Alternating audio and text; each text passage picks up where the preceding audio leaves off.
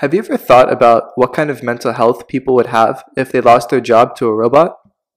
How devalued they'd feel if they were replaced by modern technology with nowhere to go? Sure, it's a big question to ask, but that's what I'm here for. Welcome to Conversation Machines, Season 2, Episode 3. Today's episode is about how mental health could be affected due to automation.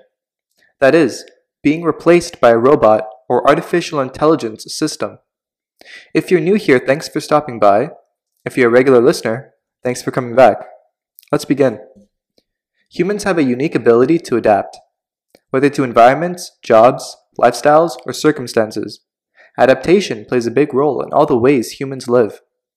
In the 21st century, humans will be forced to adapt to technology interfering with their lives in an unprecedented way. Getting used to robots and AI operating in physical workspaces is one thing, but robots and AI penetrating your mental realm, or mental health, is an unmatched complexity of social, ethical, and technological dynamics. The gravitas of the situation needs to be understood by both the victims and by the perpetrators. Studies have shown job status directly affects mental health, so it comes as no surprise that when automation starts taking jobs away from people, mental health will be at an all-time low. Reports indicate 56% of workers have had their mental health negatively impacted from a worry of their job security due to automation. There is even a new derogatory term for the people that will be at risk of being replaced by automated technologies. These people will be called the dispensables. This group of people could potentially face a social stigma of being worthless and unvalued. If mental health starts decreasing across the board, coupled with a new underclass of people being oppressed and stigmatized, the age of automation could see a spike in homicides, burglaries, suicides, and even cyber attacks. And it might not end there. Studies have shown that when automation was discussed in the workplace, workers got physically sick from the anxiety and fear of the possible shift in responsibilities. If this trend continues, and workers continue to look at automation with anxiety and fear, subsequently getting sicker and less productive over time, companies would look to replace these workers as fast as possible.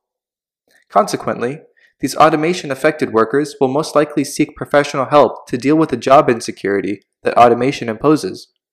As a result, the cost of health providers are set to increase to $47 million to deal with workers' declining mental and physical health. The issue of mental health is a big one of the biggest issues that employers will have to deal with when it comes to automative technologies. 1 in 5 American adults currently experience mental health problems such as depression, anxiety disorders, or bipolar affective disorders, and even more. If, or when rather, mental health declines due to automative technologies, could companies and corporations bear the brunt of social outrage over the implementation of technologies? In other words, is it the company's or corporation's fault if your friend, family member, or former coworker commits suicide or homicide because they got replaced by a robot or AI program? Things may not get this extreme and hopefully never will. The point is that automation and mental health go hand in hand. You cannot increasingly promote and implement automative technologies and expect the mental health of to-be former employees to not deteriorate. Even current employees could bear the massive brunt of possible termination due to technology. This could result in hostile competition and toxic communication between employees, ratting others out for an upper hand to not be fired and replaced by automative technology. One incentive for companies to implement automative technologies would be to have a future-proof program, one that finds the employees to be replaced a new job that's secure and meaningful.